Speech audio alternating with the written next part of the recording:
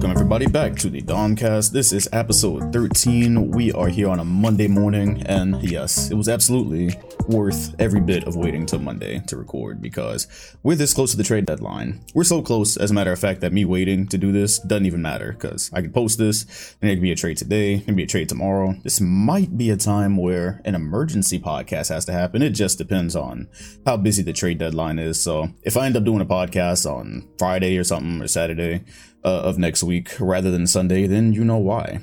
Well, this podcast is on Spotify. It is on Apple Podcasts as well. Appreciate you Spotify people. As normal, we are just about at 500 ratings, so definitely appreciate that, helping us get moved up and noticed, things like that. And yeah, if you hadn't already noticed, yeah, okay, that was just spiel, right? Like button, rate, it's easy to rate, all that good stuff. Yeah, if you had noticed, some trades have already went down. Yes, there's been a couple, some small ones and some questionable ones, trades that I didn't believe could actually happen or didn't think would actually happen, and then some news in the pipeline that may get real interesting as the week ends that I still don't believe is going to actually happen.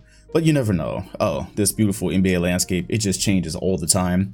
It changes with the quickness. And we will get to talking about that after talking about the ones that already happened, because the rest of it could very well just be smoke. Let's go with the one that caused the most, no drama, just caused the most question marks, I guess you would say. Los Angeles Clippers got rid of Eric Bledsoe, yes. They traded Eric Bledsoe, Justice Winslow, Keon Johnson, and a future second-round pick to the Trailblazers for Norman Powell and Robert Covington. The news we hope follows this week, and no, it doesn't involve Damian Lillard, we get it, they're not trading him anytime soon anyways. The news we hope follows is that they trade CJ McCollum, because this move says that they are ready to restart, or they're acknowledging that they should restart, or they think that they can get somebody in the summer, and who goes to Portland in the summer? Whoever goes to Portland. Of course I say that, and then they land their first star free agent somehow, right? Okay, this trade confused people because A, Norman Powell is good, Robert Covington has use on a contending team, and the assets that they used to get Norman Powell, it's a thing where if you're a Portland fan, you start questioning why you're a Portland fan. You go, okay, we had Gary Trent Jr. once upon a time, who has been absolutely hooping for the Raptors, and we did all that and traded him, and then we just traded the pieces that we got for him for Eric Bledsoe, Justice Winslow, Keon Johnson, and a second pick. That's where the questions come around. For the Blazers, it's just, look, we got a young player and Keon Johnson. Who knows what happens with the second round pick in the future? But we got rid of some contracts. That was the point of that move for the Trailblazers.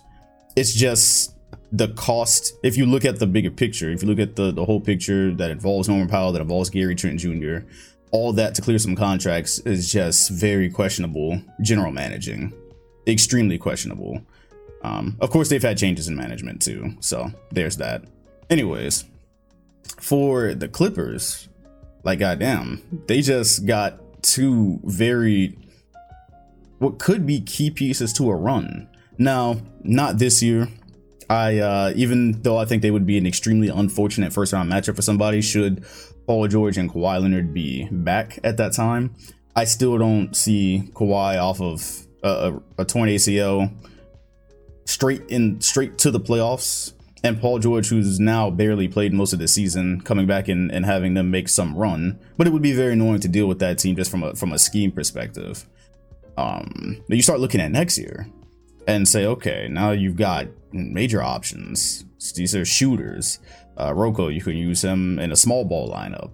And then this is a Clippers team that was already in a really good position before injuries last season. So this is an absolute win for them, especially because it just didn't cost them, man. It just did not cost them. Justice Winslow is still just trying to find a home, even if you think he's got a future. It wasn't like it was anything major for the Clippers. Same thing with Bledsoe, he's a journeyman. And then a future second round pick, that cost was just very low. And so one day you can have these lineups that feature Reggie Jackson, Norman Powell, PG, Rocco, and a big. Like, there's just so much that they are going to be able to do lineup wise next season, more than likely. I'm not holding my breath for it this year, but big win for a Clippers team that now also, by the way, is still what, their 8th seed, so still play-in range, still play-in team, probably stuck in the play-in at this point, because they seem like they're definitely going to be able to win enough games to keep the 6-game lead that they have. That would have to evaporate for them to fall out of the play-in. So yeah, this season, even if you get Paul George back this season, which can happen. So Kawhi is the one that's questionable. It just kind of seems like Kawhi. Would you bring him back when you don't have to? PG, on the other hand, I don't know what's actually up with his elbow, but that was a decent team this season when they had him, and PG was playing really good. So if he comes back playing near that level, and you can play with some of these lineups with these new trade pieces you have. I really like what the Clippers did here, man. I really like what the Clippers did here. On the Blazers side, just look, yes, I do get it. I do get the bigger picture thing and how it is really shitty. But also, they're just trying to dig themselves out of a terrible situation that they've created in having this team that clearly isn't going anywhere but refusing to rebuild. And so maybe they're starting to tear it down. Hopefully this week, I'm really hoping they send CJ off somewhere. And then I'm really hoping that leads to Damian Lillard saying, well, do I want to spend the next few years of my 30s as part of a rebuild? Maybe this is how it starts. Maybe this is how it starts for them.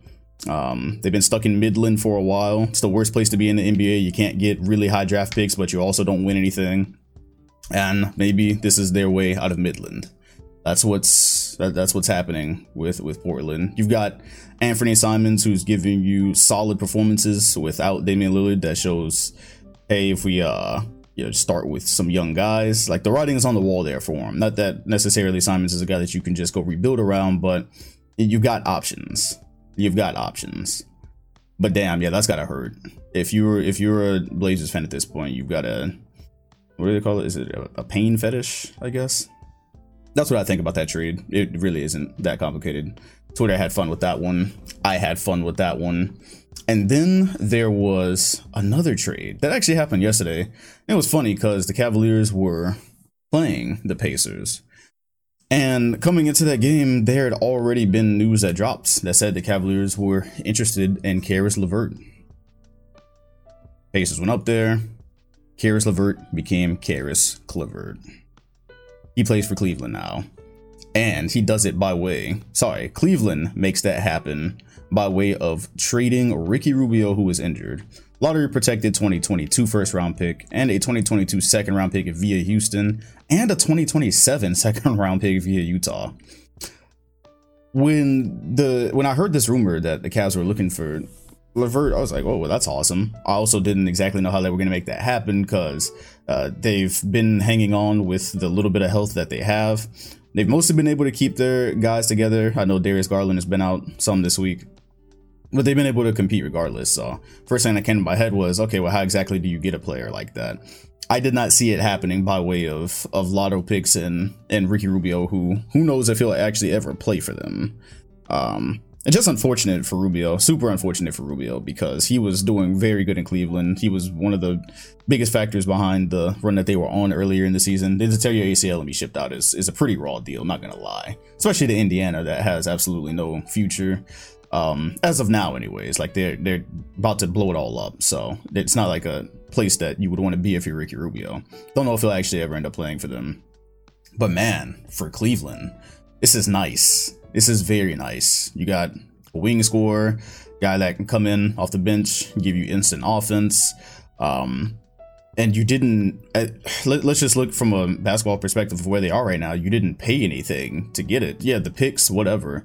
But like, there's no player that you sent away that was already playing. They had tried to replace Rubio with Rondo. So they essentially, as it pertains to this season, just threw Caris LeVert on what was already happening. So that is awesome. I think that'll also help, even though Darius Garland, all-star reserve Darius Garland to you, has been handling the pressure well and the added role well. I think this will definitely help him a little bit. gosh, pick and roll action with the bigs that they already have, a shooter. This is an awesome move for a Cleveland team that is going to be very annoying to one of your teams in the NBA playoffs. Currently sitting at 4th seed, 1 game out of the 1st seed. Just with the way things have been going, with how guys have been in and out of lineups, it is not impossible to imagine in 2 months there's a 1st seeded Cleveland Cavalier team. It's not impossible. Of course, it's still hard because at some point the East will start separating itself and somebody will, well, in theory, somebody will permanently fall behind, but a 1st seeded Cleveland Cavalier team would be just chef's kiss on what has been a pretty chaotic season. And I don't think there's anybody that had that on their offseason ballot. 1st seeded Cavs, I won't believe you unless I can get receipts, unless I can get dated receipts. Huge pickup for the Cleveland Cavaliers, man. That team has just gone from never being able to do anything without LeBron to a really nice future core in the span of 1 season, really. Pick up Jared Allen via trade. Draft Evan Mobley. Darius Garland was already there. And Kevin Love, by the way. You know what? Is this a good time to talk about Kevin Love? Since because those are the trades, really. Then I have one more thing to say about the trade that I forgot with the Clippers. I'll talk about Kevin Love afterwards, actually, because we're still on trades. So, good for the Cavaliers. Actually, just circling back to the Covington and Powell deal, I did want to read you off a tweet by Sean Marks. He's a good follow on Twitter. Apparently knows like everything about everything with the salary cap. And these were some hilarious interactions because he tweeted out, hey, I'm seeing a lot of comments on why the Lakers couldn't do a Covington Powell deal. It's called math. The Lakers don't have the contracts to take back 2 players earning $27 million. My bad, Bobby Marks. I said Sean Marks. I was definitely thinking about the Nets because they're coming up here pretty soon. Bobby Marks tweeted that. That's the follow on Twitter. Of course, this was birthed out of the fact that the one LA team basically just got 2 very important rotation pieces for a run damn near for free. I say damn near for free, not all the way free, damn near for free. But of course, Laker fans came out and said, well, why couldn't that be us? Because Bledsoe, Winslow, and Keon Johnson is not really a crazy player haul. Why couldn't we have sent our players that nobody really wants? There are players that aren't changing anybody's situation for that type of thing. And so Bobby Marks responded that, like, hey, it's the contracts. Now, the funniest thing is that in that thread, and you can go to that thread, it still exists, just look up that exact tweet. You see all the Trade Machine reply guys showing, hey, there actually is contracts. There's the contracts to do this. And unironically, they are posting pictures of like 7 Laker players being traded. They had like pictures in the Trade Machine of damn near the whole Lakers bench being traded for these 2 guys. And they were doing it unironically. And I was just sitting there like, y'all do understand why the Blazers wouldn't want, or probably wouldn't even be able to take on 7 players, right? But even if they could, why would they be taking DeAndre Jordan and everyone else that nobody wants from the Lakers for these 2 players? I don't, like, at least in Winslow and Keon Johnson, you've got young players, right? And then it's the second pick, and you've also got a contract that comes off the books, so it clears the contracts. I don't understand at all why it's called looking at practical deals. Sure, if you go to the Trade Machine, you can probably make any trade work with enough people, but a 7-player deal that does absolutely nothing for the Blazers, I'm not even sure that type of deal clears contracts for them off the top of my head. And so it was just, I just thought that was hilarious that people were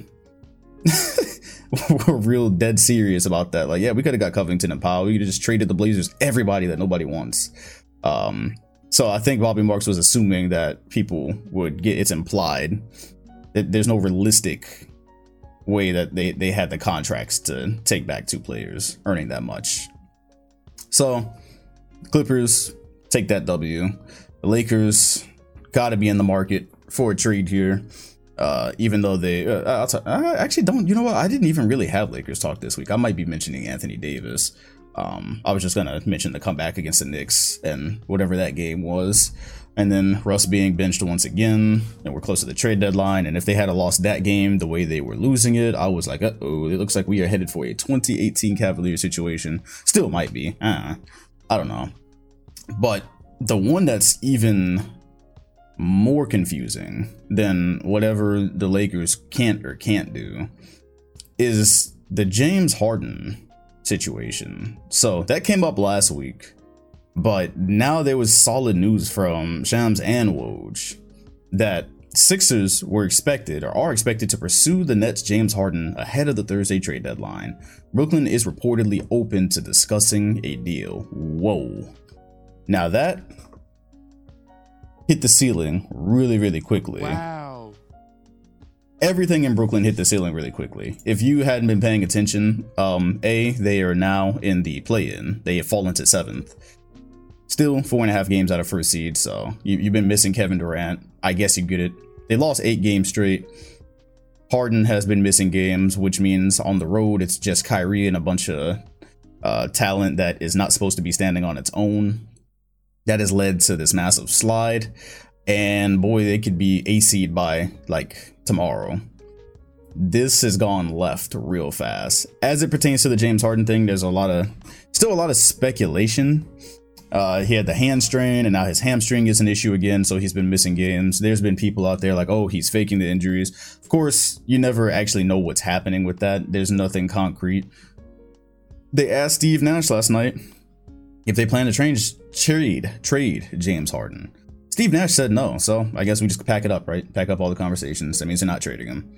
For the record, I don't think they're going to trade him this week, but obviously, Steve Nash saying no does not mean that that's not being explored. Of course, Kyrie had to muddy the waters. He came in, they asked him about it, and he said something like, who knows what's going to happen, which, as one of the star players of a team, to say that is just kind of mind-blowing. But what's really surprising in Brooklyn these days? All right, well, one day you're top 4, very close to first seed. You have the MVP candidate. The next MVP candidate is out for a month plus. You're sliding. Your halftime star can only play on the road, and when he has bad shooting games, it's magnified because he only gets to play those road games. So that's kind of been happening lately. And then the other guy gets accused of quitting, which again, a lot of unsubstantiated stuff going on there. We don't actually know.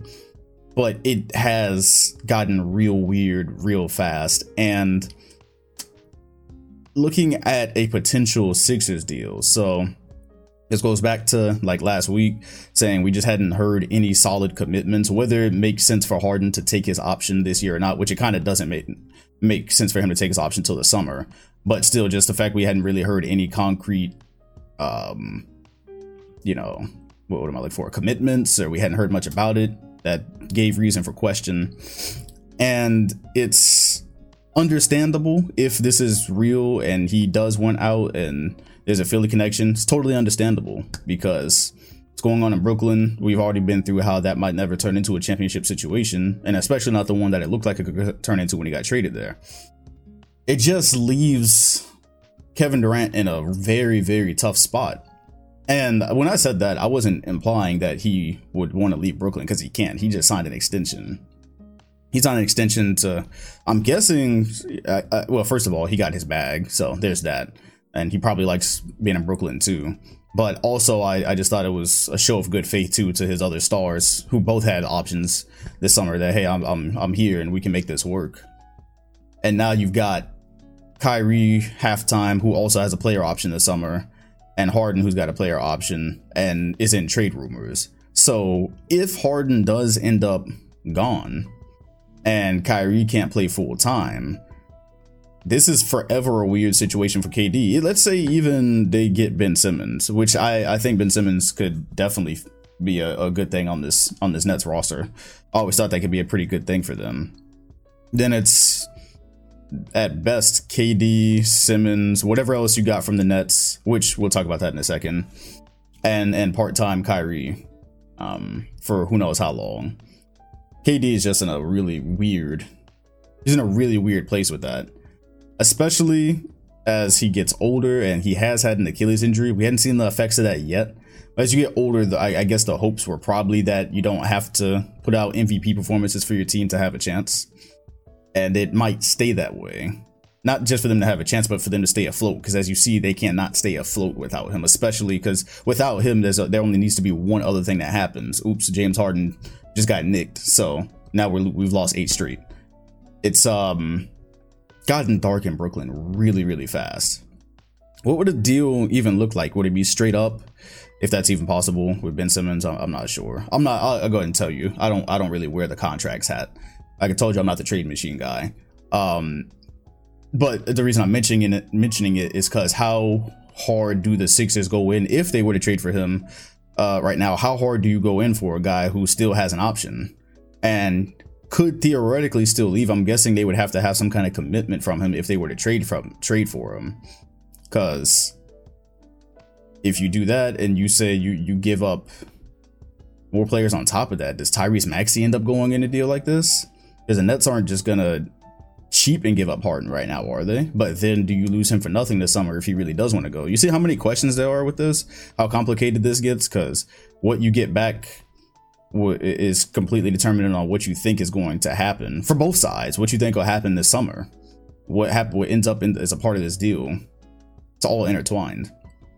So last week I was saying Harden on the Sixers would be a problem. That was assuming it happened over the summer and he has a healthy hamstring and he's back kind of to Harden and he can do his offseason trading.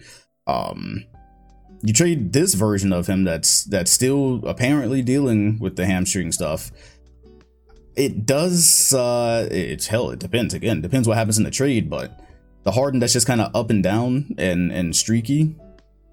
And has a great night for a couple of nights in a row, and then it's back to a terrible shooting night. Just the uncharacteristic Harden. How much does that change things in the East for Philly? And how much does he have to do now with Joel Embiid as well? That's another thing you have to consider. Embiid and all the improvements he's made, does that make Harden's life easier now? Because maybe he doesn't have to do some of the things that even he needed to do this year in Brooklyn for them to be contending level. Does he have to do less there playing with a dominant big who can now play make, or who now play makes at a high level? This gets real interesting real fast, man. I still just have a hard time believing a deal that big that came up in the last 2 weeks is about to just execute itself in the next 3 days. On this podcast here, I will put it as a no, which of course means it'll probably happen. So you're welcome for a interesting trade deadline. I just don't see it though. I don't see it. I think they're going to move on this season. Maybe there's a deal out there that they'll make, but I don't think it'll be Harden. They'll move on this season. KD will come back. They'll stumble their way through whatever is happening chemistry wise. But I'm not ready to just start putting the nail in it yet. I'm not ready to start putting the nail in this whole experiment yet. And I will also just say there's no reason to be revisionist, but you know, that's just how NBA media works. Is then you got Colin Powell. Is that his name? I'm pretty sure. You know, the sensationalist NBA media guy. Him coming out talking about, oh, y'all really thought Kyrie, KD, and Harden could work chemistry wise. Whoa, wait, hold on, time out. All right, let's not pretend there wasn't a playoffs last year where those three looked like they'd be the most unguardable players to ever play together. Let's not act like in the 16 games they did play together, they weren't. What was it? 13-3. They lost 3 games as a team together. One of them was their first, I believe, to the Cleveland Cavaliers. Then they lost to the Pistons for one random day when their defense was just shitting itself. And I don't remember the other one. All right, so I'm just saying we don't have to pretend is all. We don't have to pretend if they weren't all three there, this season would be a wrap. We don't have to do that. If they had all been healthy and all on the floor together, of course, not just this really weird back and forth thing. They had been healthy and been able to develop. It's been very hard for anybody to beat. But yeah, the takes are gonna fly. People don't like Kyrie. I get it. People don't like James Harden. I get it. Hell, I mean, there's still a section of people that don't like KD. I feel like he got more appreciation after his injury, but people still don't like KD sometimes. I get it. It's an unlikable big three, but we don't have to rewrite history here. Well, we will see what happens with that trade, or if anything happens with it. That would be massive.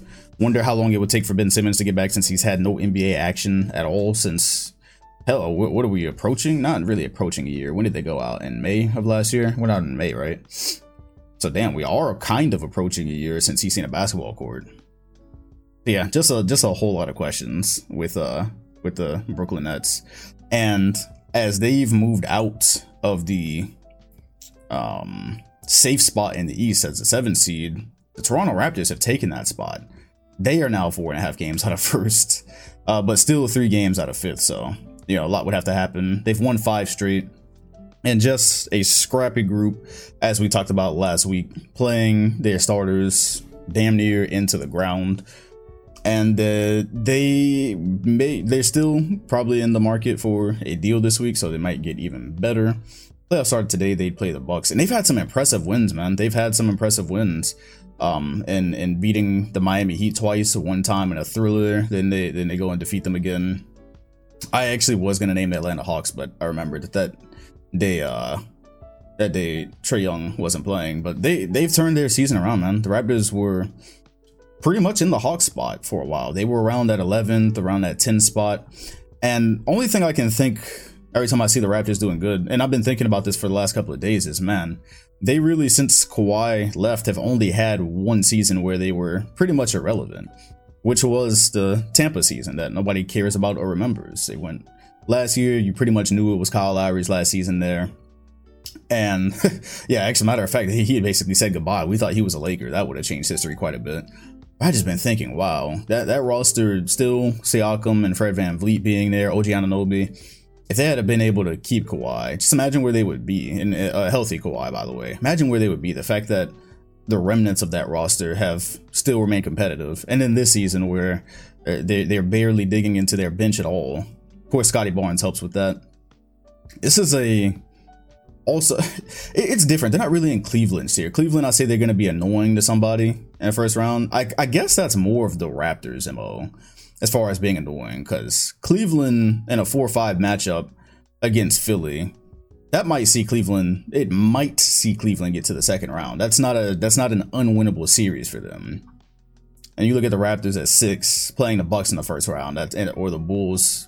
Like it's probably not winnable. So I guess they probably fall into the annoying territory a little bit more. But yeah, shout out to Toronto. I'm just interested to see what moves they're gonna make to better their chances. Shout out to Fred VanVleet, All-Star reserve Fred VanVleet to you. Both he and Darius Garland made it, which is actually where I should probably go now. That's the other big topic. The All-Star reserves. That's exactly where I should go. Near Eastern Pool of Reserves. Drum roll, please. You know, I don't really have a drum roll. I just have that one drum. It's not a drum roll. Jimmy Butler made it. Not really surprised here. Has missed a ton of games, but he's been good when he played.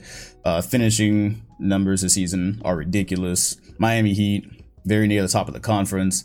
Not surprised Jimmy Butler got in. Darius Garland, also just not surprised at all. Very happy that there was room for him too. Very happy that he was able to make it. Like I said, talking about Cleveland earlier, just an incredible job helping to keep them afloat. Even through all the injuries, a lot of that pressure came down on him because both guards that were in the backcourt with him ended up getting hurt, and he just handled it very well. Been a motor that helps make them go, makes life easier for the bigs. Very glad to see Darius Garland get his first All-Star berth. James Harden made the All-Star team, which not surprised at all. This is a name that had been a little bit controversial because they're like, this hasn't been a good season for him. And then, of course, what have you done for me lately? You come into what's been happening the last week or two, and you go, damn, did somebody deserve it more? But it's James Harden. All he had to do was play somewhat decent. He was gonna make it. And it's questionable, but he's here, and I kind of never thought he wasn't gonna be. As a matter of fact, I was afraid that he was gonna steal a starting spot from Trae Young, when really it would have been, if anybody, I guess it would have been Zach LaVine at that point. But when I saw the votes, I was like, damn, this man might get robbed, but he didn't. Zach LaVine also, of course, very, very, very deserving of the reserves. Chris Middleton. Yes, that was on purpose. It has been a fascinating season, and that's the one that people are like, okay, what the hell on? This is the one. The Bucks went through a big stretch beginning of the season, having guys in and out. I'm not sure the Big Three's record together anymore. I know it's probably not as good as it was. Either way, Middleton is not shooting the ball nearly as well this season, just across the board, which is kind of true for a lot of players this year. I think the shooting averages are just down, period. Anyways, his shooting is down. The version of Chris Middleton that we have right now kind of feels like the one in playoff games before he just goes off. You know, remember last year's playoff series? For a while, it'd be like, oh, well, they just need Middleton to hit some shots. Like, what's happening? And then all of a sudden, he just, when you needed him, he hit everything. Now, I'm not sure if that evenly applies across this season, but it kind of just feels like that one where you're just kind of waiting for the Middleton that you know is in there. Anyways, yeah, he's made the All-Star team. And, of course, people are like, well, LaMelo Ball, may I interest you in? That's the one. And then also Jared Allen could have made it. I think that's really the one in terms of that type of player. Jason Tatum and Fred VanVleet round this out, by the way. Of course, Tatum, I think, is going to replace KD as a starter. I could be wrong. And Fred VanVleet and Darius Garland made it. So remember, for like a month before podcast, I was wondering if there was going to be space for them both. They have both made it. Since KD goes out, Tatum slides in. That means there's going to be a reserve pickup. And that's where I say, okay, this is once again why I don't really get that crazy about All-Star talk, because the LaMelo Ball push, it's probably going to happen still. It's probably going to happen. Once Tatum moves up, I think you'll probably see him there. He had similar stats to Middleton. It's been exciting. Not shooting that great still. He's not been a great three-point shooter yet, but he is a very big part of the engine that makes the Hornets go, obviously. Facilitation, perfect for an All-Star game. I think you'll probably see him there. I'd be surprised if you got Jared Allen instead. It's unfortunate. I thought Jared Allen, I thought he was, at a certain point, I thought he was pretty much a lock, not gonna lie. I thought he was a lock to be in here, and he's not going to make it. It's looking like it does not look good for the Fro Brigade. I don't even know if that's what we really call ourselves. Jared Allen stands. I don't know. I have no clue. There's probably another name that's right there that I'm missing. Like there was that day when Ja Morant, I was talking about his performances, and jaw dropping was right there, and I said some other shit. I don't know, man. These live recordings, they're not as easy as they seem. The Western reserves seem pretty easy, and then Draymond is going to get replaced. Yeah, Devin Booker, of course. Some argued he should have been starting. Luka, of course, he's made a really great late push here, because he definitely started the season questionable, but now the Mavericks are winning. He's doing regular Luka things again. Luka Magic has come back out. He's dunking on people. Yeah, of course, Luka was going to be there. Rudy Gobert, I'm not going to argue that he should have been starting, but whatever. Draymond Green already said that he is not going to be playing, which a little bit worried. Just All-Star game is in a couple weeks. He's still not even going to be back yet. I am starting to, as the calendar turns to March, I am starting to kind of like, get a little bit antsy about Golden State and their health situations. Donovan Mitchell, of course. Chris Paul, of course. Cat, of course. Who's going to replace Draymond Green? Where are you going to go with that? I'll just go with the pick that I would like, because this will actually take me into talking about their team a little bit. The pick that I would like, and I don't know if it's going to happen. I'll be honest though. I would like Brandon Ingram. I would like Brandon Ingram. Early in the earlier podcast, you would hear me talking about them. I still keep in touch with the Pelicans. I still am always reviewing what he or Herb Jones is doing. And Ingram, it's one of those things, if you just look at the numbers, and of course, if you just look at his shooting night, sometimes it won't really reveal itself. However, if you actually look on the court, you look how he's scoring, you look how he's creating for others, then you kind of understand it. Now, that's what I would want. Will he get that nod, being where the Pelicans are in the standings? Hey, the Pelicans are in a better place in the standings than you would think. They're now in the play-in, y'all. Which means I might have to take an L soon. I might have to take an L, because when they were 1-12 and we were talking about Zion pretty much every week, back when he was still in the news and we knew that he existed, I was basically saying there's no reason to come back for Zion. The Pelican season is over. Now, I will say this. I'll take the L on saying the season is over that soon. I would not take the L on arguing that Zion shouldn't come back. Still no reason to put a guy who's had weight and conditioning problems on a team that is playing at absolute best. Don't think there's a reason for that. However, absolutely have got to give the Pelicans their credit, because it was very easy to roll over and die at that point. They were in a really, really tough spot, Louisiana, and to fight their way up to now, I'm not even going to say it's as good as they can get with the way things are going with the Lakers. About 4.5 games behind them. It looks like they can get up to around 9th, honestly. And they have just been scrappy. They're developing. Herb Jones, the rookie, also developing. Matter of fact, Herb Jones is the only page I didn't have pulled up. That's why you haven't heard me typing today, because I had quite a few topics on here and I was like, let me have it pulled up. Herb Jones was the one I didn't. But he has definitely been improving. If you hear about Herb, you mostly only have heard about his defense, or Herb about his defense. Anybody? If you go through around the last month, I would say.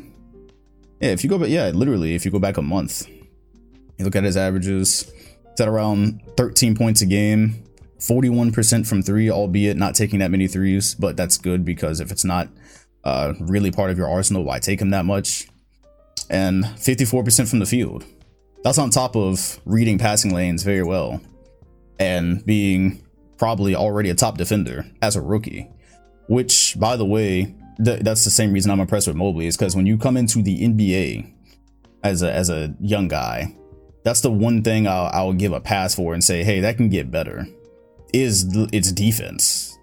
You come in and offensive skills, they seem like a dime a dozen. That's what everyone works on. That's what everyone spends all their time on. So if a guy comes in and all of a sudden he's scoring 20 points, I'm like, yeah, I can see it. You come in with great defensive instincts, you come in with what could be game-changing defense at that age, that's really, really impressive. And so that's great, because that'll always be able to get you some minutes. The fact that he's got offense coming in on top of that, specifically in the Nuggets game, I cut up a bit of that. Had some reading passing lanes, had very nasty fast break Euro step, more of a drop step. Got into the lane well, was getting very high on those dunks. Definitely like what Herb Jones has brought to them. This is why you heard me speaking of last week when it came to trades. I was like, is that something that you would be, because to get CJ McCollum and how much the Blazers don't like to make deals, I'm assuming look, it's one thing for Norman Powell and Rocco, I guess. CJ, I don't think they're giving away. So since I heard the Pelicans mentioned, I was saying that I don't really know if they're gonna be able to do that without letting go of Herb, and I don't know if you'll want to, because if you're the Pels, now they're starting to be a zone where there's proof. And basically what I was saying was, if they had Zion this year in the roster that they have, this would pretty solidly be a playoff team, in my opinion. Thought Zion was such a big loss that they wouldn't even get close, but with the roster they have and what it's shown, and how Willie Green has been up there coaching, would have pretty solidly been a playoff team. So I guess it's, if you're New Orleans, do you want to make a drastic move and say, okay, yeah, we're going to get Zion back next year, and we're going to go ahead and trade a young guy and get CJ and go in on that? Because CJ is, like we spoke about, it's 30. It's pretty much 30. It's getting close to 30, if not already. I can't remember exactly if he was 28 or 30. Either way, it's like right there. And so that's more of a right now move, when you could just let these young guys develop, play together. You come in next season, maybe shock and awe a little bit. Maybe it takes the load that you need from Zion down as he rehabs.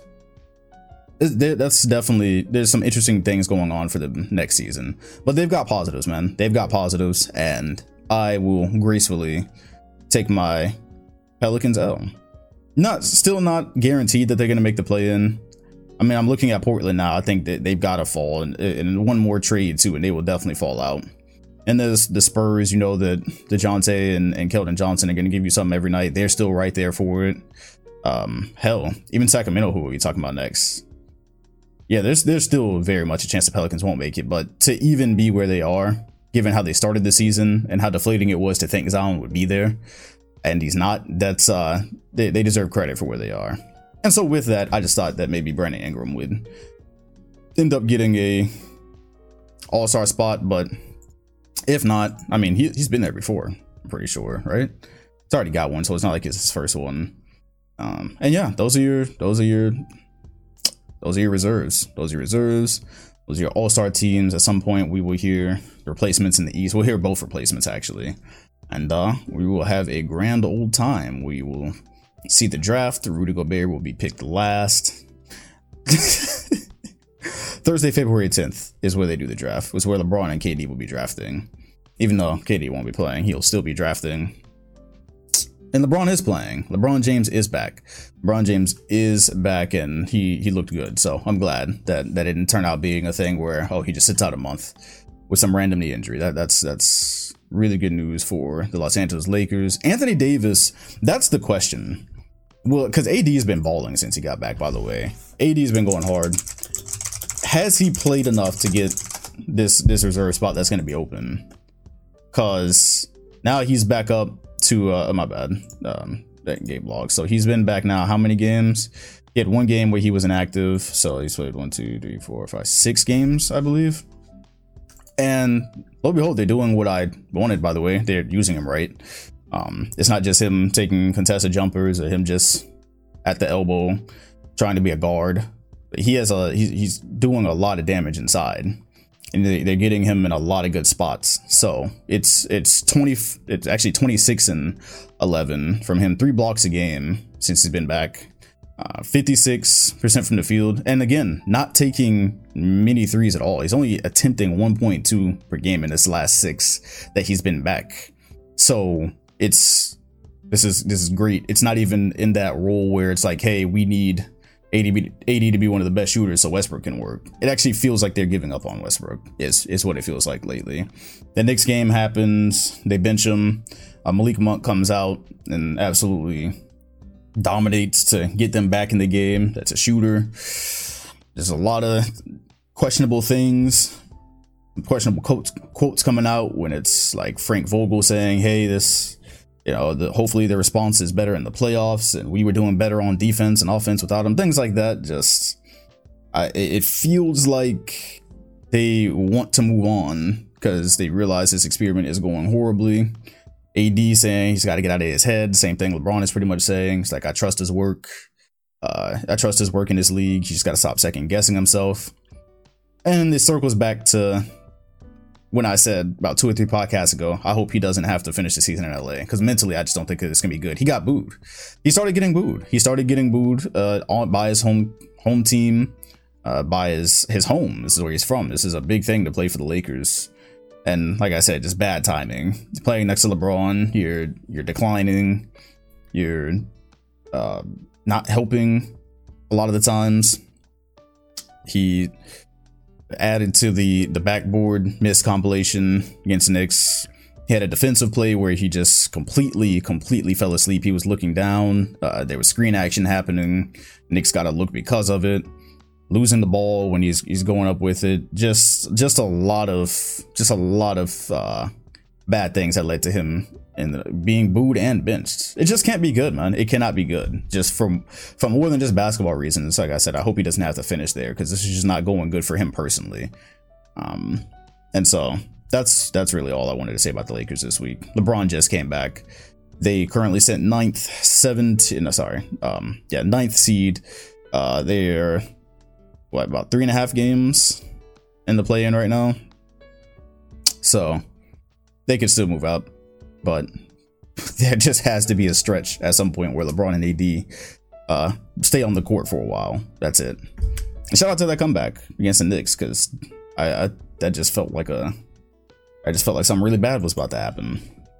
Moving on to a team that is doing well, better than well for themselves. I did just want to throw this out there because the Suns are still first seed. By the way, even with all the in and out the Warriors have had, did want to point out they're only 2.5 games behind the Suns. So there is that. But also, just a stat that I came across. This one was from damn. This is the one time I didn't have the tweet guy. His name is Shane. He follows he covers the Clippers on Twitter. But he said DeAndre Ayton is now 45 of 70 on the hook shots this season. 45 of 70. That's a 64% mark. You see it a lot of the time happening on switches. Like he's able to get that little hook shot up. I had actually wondered also when we're talking about the All-Star replacements, could it be him? But DeAndre Ayton has just missed a lot of time though too. They have played 50 something games. The Suns have. They've played 52 games. DeAndre Ayton has played 31. So just like him and AD, I've been wondering, like, have they played enough? But you do have Ayton here on the winningest team. He's playing 16-10, very comfortable this year in the time that he has been able to play, 63% from the field, and that wouldn't necessarily surprise me if he was able to get that spot. But yeah, Phoenix is rolling behind that. That is just an interesting stat I wanted to mention there. Did take an L to the Hawks, but the Hawks are also just rolling too. Even though they've lost their last two. Before that, they were on a streak. DeAndre Hunter had come back, very much helped them defensively. That was a great win against the Suns. If you're that Atlanta, you're gonna lose some. You're gonna win some and lose some. Just hopefully you win a lot more than you lose, being in that 10th seed. And if they are, they could easily muck up this Eastern Conference bracket, like we talked about. Because if they start getting into the form they were last year and they come in as an A seed, well, all of a sudden that's a really annoying first round matchup. It's not at all like playing the Celtics, who are also doing well lately. But it's not at all like playing the Celtics or the Hornets if you're going against Trae Young and a Hawks team that's a bit revitalized. Oh my, bye. Whoa, wait a minute. I actually didn't have this one written down. What ended up happening to John Collins? Was it a separated shoulder? Did it? My bad, y'all. This one, I watched that game. He's questionable to play Sunday. Okay. He was questionable to play, so it wasn't separated. It was a shoulder injury that he had missed. Okay, cool. So I don't believe it was separated. I got scared about that because it looked like it was really bad, and that would have been really bad for the Hawks too, because he's important to what they do, and he might be involved in a trade. We don't know. That would have been detrimental. So okay, it's not anything super serious. So we talked about the Pelicans moving up. I did want to talk a little bit about Luka, just very minimally. So Mavericks once again doing very well for themselves in a season where they came in, seemed very mid. We talked about their defense a couple weeks ago. Now almost 10 games above 500. I am also interested in them to see if they make a go for it move at the trade deadline, if there is one. There was actually, I don't know if it's real or not, but there was actually somebody who posted screenshots of them talking to Mark Cuban about why he couldn't get Norman Powell or Rocco, which is hilarious because everyone saw that deal and was like, well, damn, if that's all it took, why didn't we get them? But Mark Cuban said it was something about the contracts, if those screenshots are real. Anyways, I just want to point out, in the game, Luka had 40, and he also had 30 something in one of these games.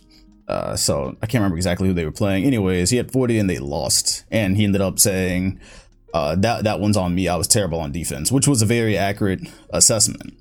And I did just want to point that out, because sometimes players make comments and it seems like fake humble, but also that's it's coming from your best player who also dropped 40 points in a game. Sometimes I guess we underrate how probably hard it is, or how big of a player you have to be to come out and say that. Because of course there's the Giannis's of the world that are gonna say that they're not top 20 when they're probably top 10 one day. There's that. But there's players out there that won't take much responsibility, and they'll go at the media for calling out their obvious flaws, and they'll be like, why don't you talk about me when I'm playing well, that type of thing. And then there's Luka, who will come out and just say, yeah, no, my defense fucking sucked, and we lost because of it. And me, the whole time, he was basically carrying the offense. So I just thought that was neat. I thought that was interesting. Dallas is still a fascinating team, and we'll see what happens in a couple of days. If they were to make a trade that was of any substance, I'm guessing Brunson would have to end up going, but that probably has a good price tag. It better have a good price tag on it. It's been maybe their second best player. That better have a good price tag on it. Warriors are quietly on an 8-game winning streak, by the way. And they won one of those games with Moses Moody and Jonathan Kuminga basically holding the fort down while everyone else was out. That one was particularly interesting. Steph still up and down. He had a 40-point game against the Rockets, but after that, another mid-shooting night. But particularly with Kuminga, first of all, he's been getting a bigger role lately. We had been saying nobody knows how or why he actually ended up falling to the Warriors like that. That's kind of amazing. And that night was just a possible indicator of future things. And it's ironic that it came against the Spurs because that was the Spurs' whole MO before Kawhi came in and blew it up.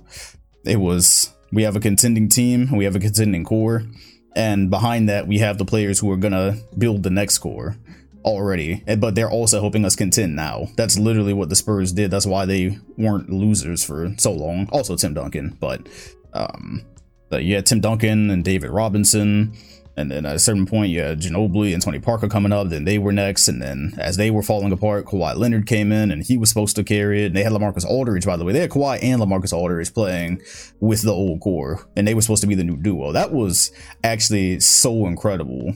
And it's overshadowed by the fact that they went out in the second round. But that team that had won the championship in 2014 had one of the best big men in the NBA at the time and Kawhi Leonard just sitting there playing with them.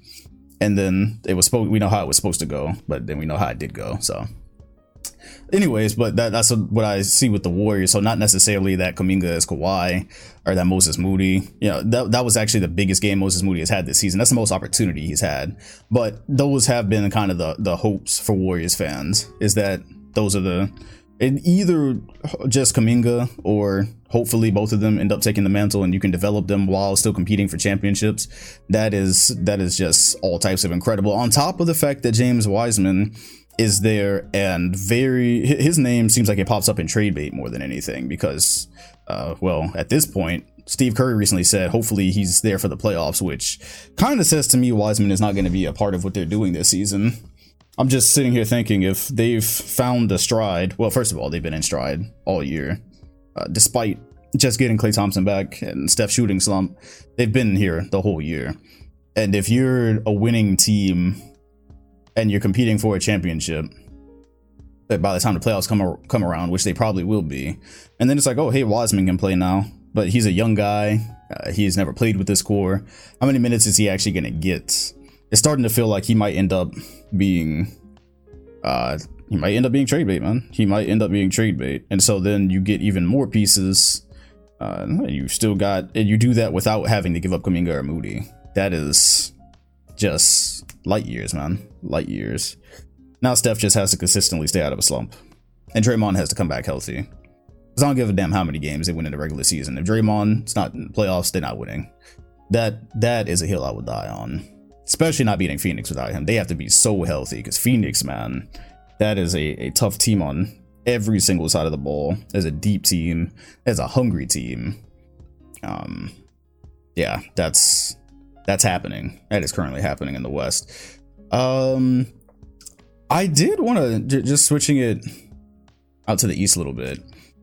Tyrese Maxey is not going to win Most Improved, but I did just want to lightly mention his name there because on top of this role found him.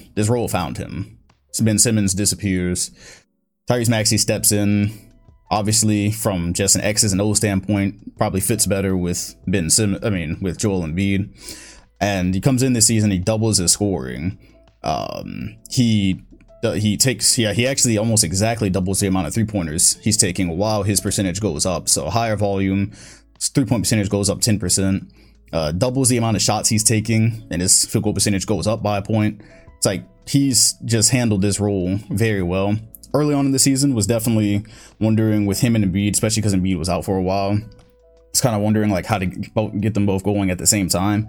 Philly's offense is still questionable enough under Doc Rivers that you're not going to see me making any championship arguments for them. I left them out of the contender video until they make a trade that I feel is actually adequate. They don't strike me as championship first seed or not this year. But I did just want to throw his name in the most improved ring, though, because I feel like I never hear it there. Of course, Miles Bridges exists. Desmond Bane exists. I just felt like Tyrese Maxey should get a bit more love in that regard. I would still probably go Miles Bridges right now. This far through the season, I think I would still go with him, though, because his game just took a noticeable leap on court. The type of things he was able to do in terms of creation, and then his scoring went way up too. So with Maxey, you could argue that, like, with the role he had last year, he stepped into this. He's maybe doing a lot of the things that he showed flashes of before. And that's interesting. 2021. Interesting. Yeah, sorry, I just had a thought with something I was looking at on the box here. Yeah, his role basically doubled and his production did. Like Miles Bridges, just to fact check, I'm pretty sure his role did, well, I know his role didn't double, but he just got so much better. And so I would still have to stick with him at the moment. As you see last year, yeah, he's got a few more minutes than he did last year, obviously. Definitely taking a bit more shots, just not double. But yeah, he just got so much better at basketball, and he's been fun to watch. He's not just the guy that gives you a poster every now and then. Also heard the Hornets are trying to move PJ Washington, Mr. 7 All-Star votes, so 7 player All-Star votes. So there's that. Another guy that I'm looking at, young guy improving. Sacramento Kings, Davion Mitchell. Fascinating stuff, just because, well, first of all, because I get the sense that there's probably people out there that realize I don't mention Sacramento had been losing. Well, I did mention their losing streak, but anyways, it's like mentioning losing with the Kings. It's kind of synonymous. What I'm looking for with them is process stuff and building stuff, not how many games they're winning, because I'm not counting on Sacramento to winning games. But anyways, since your boy has been out, De'Aaron Fox. It's been out since 22nd of January. Davion Mitchell is averaging 16 points, shooting 34% from 3, shooting 45% from the field. He's playing next to Tyrese Halliburton, and I am high on him for the future. There's already the intensity of which he plays defense with, but his handles at the, well, I'm about to say his handles at the 2, like you're not supposed to have handles if you're if you're playing the 2. No, his aggressiveness on offense, his handles, and how shifty he can be. I see the vision. I can see the vision with him, and he's got more opportunity because De'Aaron Fox is out, and we know that his name specifically has been mentioned in trade rumors. It was first involved with the Philadelphia 76ers. Then now the Knicks came up. So De'Aaron Fox, I don't know if he'll be moved before the end of this, but before the end of this week. However, at a certain point, it does kind of feel like they'll have to choose. I've already been all through that. And that makes it interesting in a future where Davion Mitchell is potentially the starting 2. This is rookie season. He's going to get a lot better. I'm pretty sure he understands the need to improve his 3-point shot. He's probably a below average 3-point shooter right now, but he still gets them up. And this stretch that De'Aaron Fox has been out, he's attempting 7 of them a game. He's getting those up, which is important because you cannot be, I don't want to disrespect Tony Allen, but it just feels hard to believe you can be Tony Allen in today's NBA and on a team that's eventually or the team that's building, or a team that wants to win at a high level one day. I don't know if you can be Tony Allen in a starting lineup. So he's getting them up.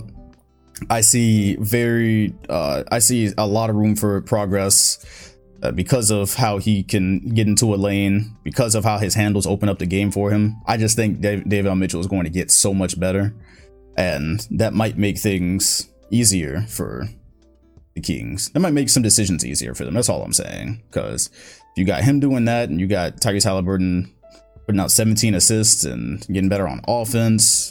Like, all of a sudden, decisions become, okay, well, somebody's expendable here. Where do we go? And De'Aaron Fox has been there for a while, so yeah, that's interesting to me. Davion Mitchell has been very interesting to me. You might have in 2 or 3 years, you might have like a really legitimate two-way player, a really legitimate two-way player. The Boston Celtics are doing better. I repeat, the Boston Celtics are doing better, but I'm holding out. If you start going and looking at advanced stats since 2022, start looking at defensive numbers, you'll see good things. but I'm also like, all right, let's just reserve it. I'm happy. I'm happy for him. I'm happy for us, I guess. We now are at a situation where we're tied for the 6th seed, actually. And because Brooklyn is falling out, it's opening up some space. Boston might end up, they're in a situation now where it's foreseeable to avoid a play-in. Of course, trades, wondering what's going to happen. Your boy Dennis Schroeder is involved in some trade rumors with the Bulls, and somebody else, Marcus Smart, is involved in trade rumors, which I say you don't do that. But I guess Ross has to change eventually, but still, you don't do that. Anyways, the Celtics have now won 5 straight. Only thing is, it's like, all right, beat the Magic, beat the Pistons, which, by the way, off the top of my head, yeah, Cade Cunningham was not playing. So, Cadeless Pistons, Magic. Hornets is a good win, and I loved a lot of the defensive activity that I saw in that game as well. Hornets is a good win. Miami Heat, still a good win, albeit they're missing a lot of people. So, I was trolling a bit there. Pelicans, and then of course they just absolutely mollywopped the Kings. So I think that might have helped some of these stats go a bit lopsided. There was a win against Washington when Tatum dropped 50 something.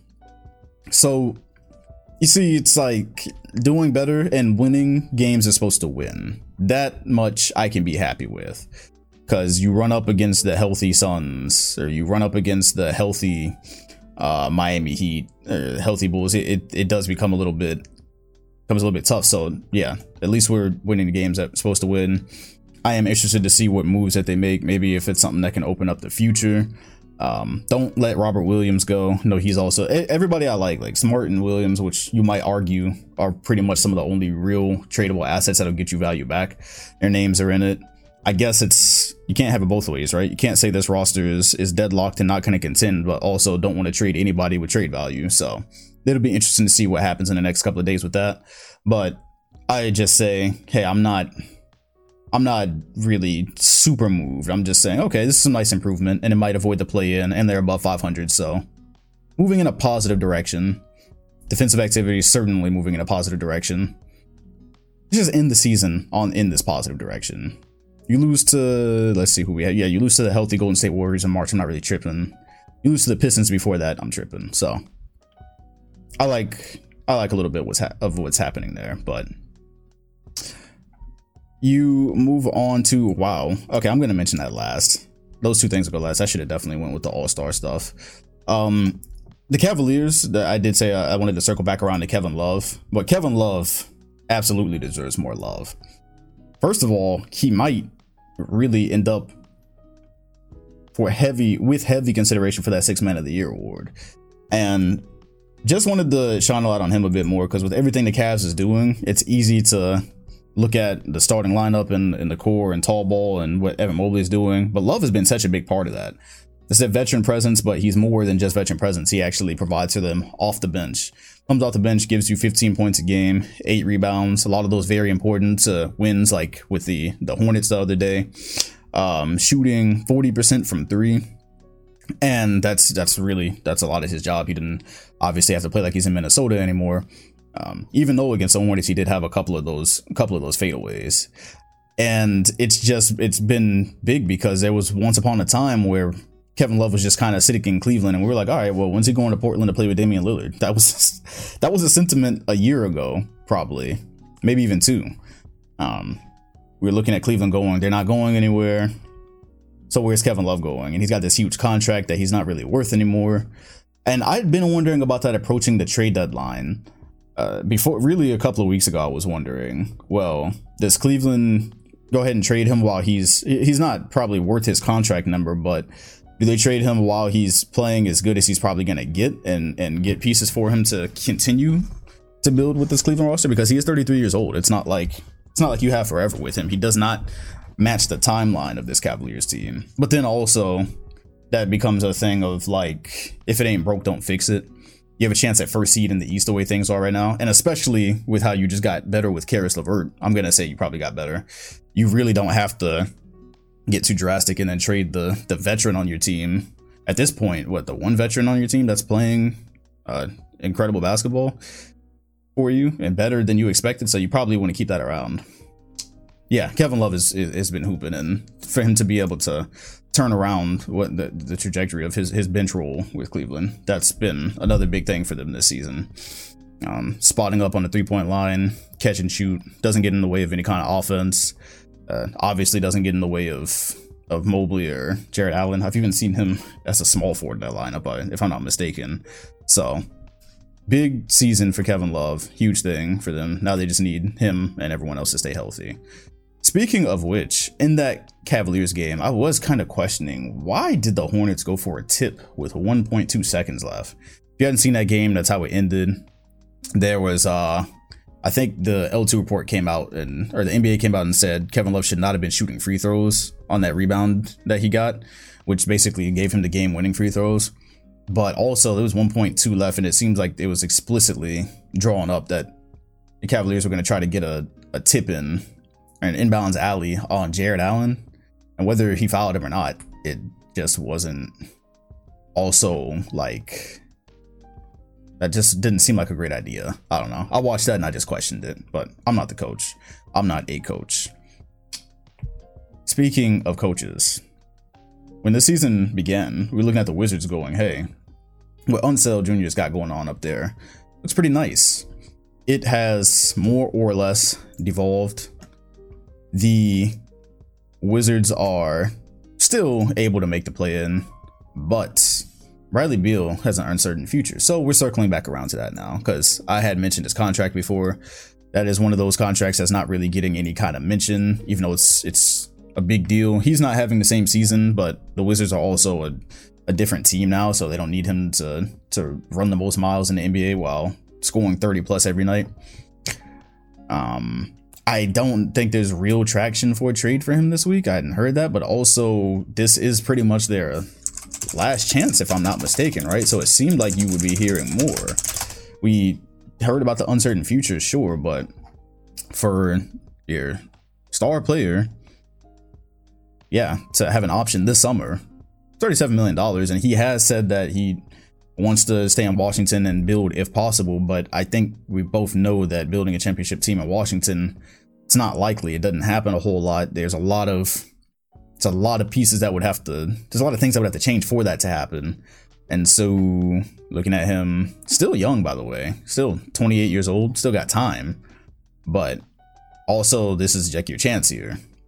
This is your chance. And so the Wizards, I guess I just really hadn't heard much about them moving him, but also they could lose him for nothing this offseason. And I just find that really interesting, because if you're Washington, then what do you do? Kuzma's having a good season for you. That's cool. But yeah, what do you do? And then also Dinwiddie's not getting along with the locker room. The locker room's not getting along with Dinwiddie. So looking to move him, who's coming back from ACL for a season back, can be great, or it could just be trying to find yourself. Obviously, he doesn't have the same opportunities he had in Brooklyn, or the same role or any of that. I'm not sure if he could feel it anymore either. So if you're Washington, what do you do? Got till Thursday, or you can risk it. Risk it for the biscuit. I don't know, man. I don't know if I would risk it if he don't pull a Giannis and go ahead and sign and don't even give other teams a chance. I don't know. Well, that's happening. For the my gosh, bro. You know what? I do definitely apologize, because some of these notes were arranged weirdly today. I should have had some of these closer, like Josh Green. I did want to talk.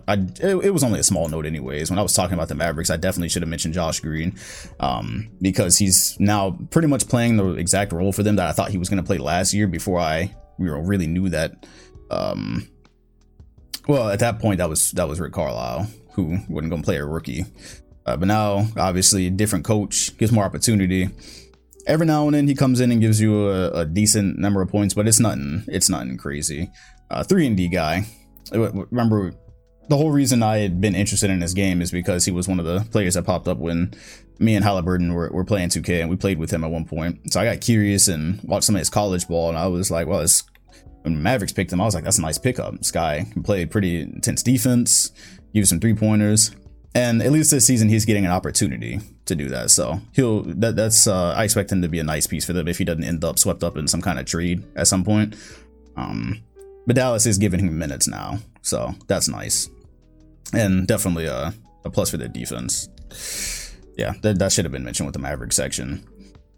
And moving lightly to another Texas team, shout out to PG Jalen Green at some points, but not really. Mostly I just wanted to talk about KPJ because since his incident a month plus ago already, wow, that went so fast.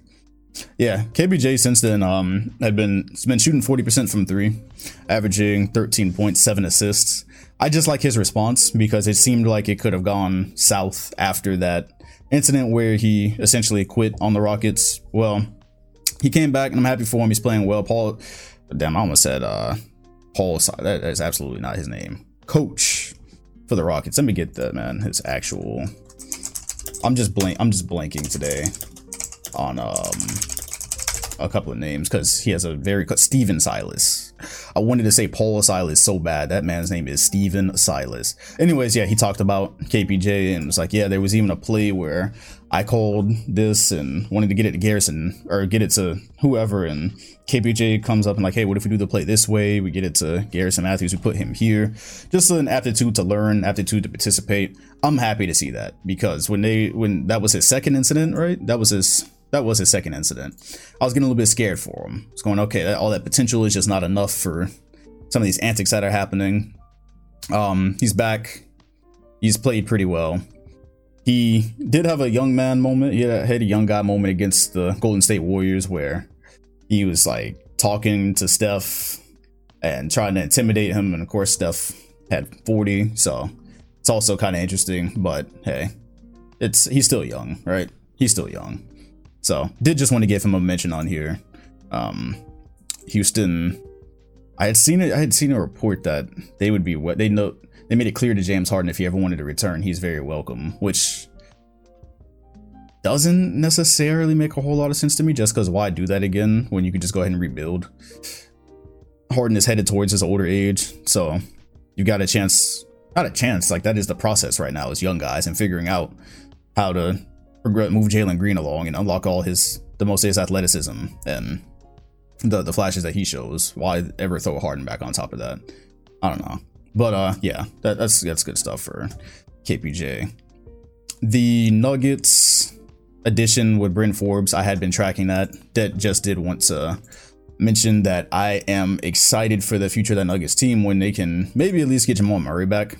So Forbes is actually pretty much giving you what he's given you for the Spurs in this stretch that he's been with Denver. He's played 10 games for them so far. He's averaging 10 points, 37% from 3, 38% from 3. It's almost identical to his season numbers at this point. He's trying to figure it out. I had seen he's had some rough shooting nights. Puts the ball on the floor a little bit more than I knew, to be honest. But I do think that with the shooting, definitely that's what I was looking for when they added him. Didn't cost them much at all to do. And so no MPJ this year, but at least when you get Jamal Murray back, Bryn Forbes just gives me even more confidence that this is going to be a very tough first round for somebody. You talk about everything that Jokic can do. And maybe when Jokic is on the bench, Forbes is handling the ball. But when the lineups that you can run with him and Jokic though, and the Murray, that's where it's like, all right, cool. You have something decent that you can do here, and somebody can get got in the first round. Jokic can do enough to beat somebody that they'll be playing in the first round, which could, if they can get the 5th seed, then you can talk about playing like Utah or maybe even the Mavericks at that point. So really, I think the most ideal matchup would be Dallas. We'll see though. It's a lot of stuff working itself out in the standings. Circling, before we do that, before I just give a little bit of notes on the dunk contest, I did just want to talk about the 3 MVP candidates that came out for, was it All the Smoke podcast?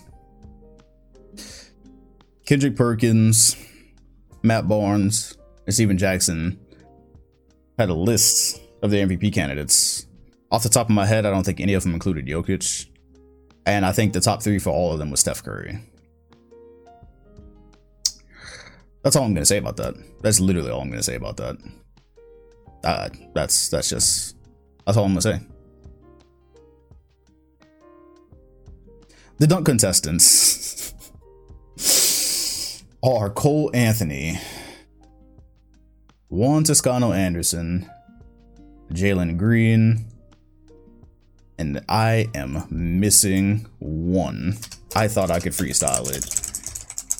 Who's the one super obvious one that I'm missing? Because I missed him also on when I was doing the NBA show last week. Why, whenever you look up lists like this, they can never just make it easy? Obi Toppin, of course. All right. Well, I will say I'm at least excited for Jalen Green, because I know Jalen Green can jump higher than any human should be able to. And so, if anything, you're looking at him play this year, that's the one positive. It's his athleticism. If you can't find anything else, that can unlock quite a bit for him. So Cole Anthony also has had some impressive dunks before the NBA. Juan Toscano was a name that really confused people, but apparently he before the NBA he's been a leaper, so he might pull out something that impresses you. But I'm just an old head that misses the days of the NBA All-Star weekend where the All-Stars participated in every contest.